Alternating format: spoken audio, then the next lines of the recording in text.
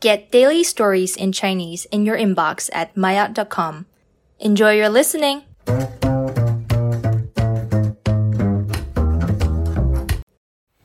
玛雅高级文成公主入藏。在西藏拉萨矗立着一座气势雄伟的建筑——布达拉宫。布达拉宫始建于公元8世纪藏王松赞干布时期，距今已有将近1300年的历史。相传，布达拉宫是吐蕃王朝的领袖松赞干布为了迎娶来自中原的文成公主而兴建。当然，这个说法现在仍然存在一定的争议。但是在很多人的心里，文成公主进入西藏的故事，就像一个很美好的童话一样，为人们所津津乐道。美丽的公主不远万里去往陌生的国度，嫁给一位勇猛的国王，从此幸福地生活在一起。然而，在很多考古学家和历史学家眼里，这个故事是一场带来和平与繁荣的政治交流，奠定了西藏地区与中原交流的基础。在很多人眼里，西藏有蓝天、雪山这样的美景，像是人间仙境一样。但是也有不适合人类居住的严峻环境。但根据考古发现，其实早在4000多年前，就有先民生活在那里了。唐朝以前，西藏地区有很多大小不一的部落和联盟各自治理，其中有个叫做西卜野的部落，经过发展，在唐太宗时期建立了吐蕃政权。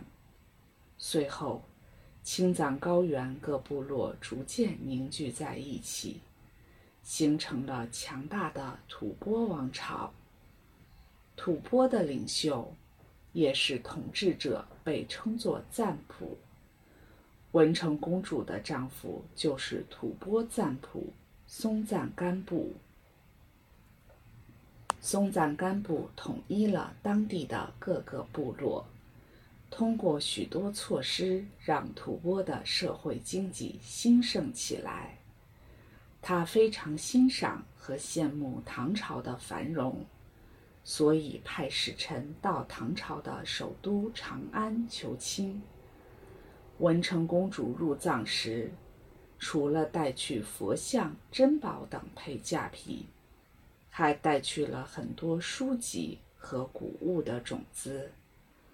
他把书中记载的知识和技术慢慢地引进吐蕃，传授给当地的百姓们，改善了人们的生活水平。文成公主也因为她的善良和智慧，受到了当地百姓的爱戴。那文成公主的真实身份是谁？她真的是唐朝的公主吗？其实，文成公主并不是唐太宗李世民的女儿，她的父亲只是皇帝的一个远房亲戚。因为和亲这件事情非常重要，唐太宗又实在不舍得把自己的亲生女儿嫁到那么远的地方，于是把这位远亲的女儿封为公主，远嫁到西藏。文成公主用她卓越的智慧，很好地完成了和亲的使命。文成公主与松赞干布的故事，至今仍以戏剧、壁画、民歌、传说等形式在汉藏民族间广泛传播。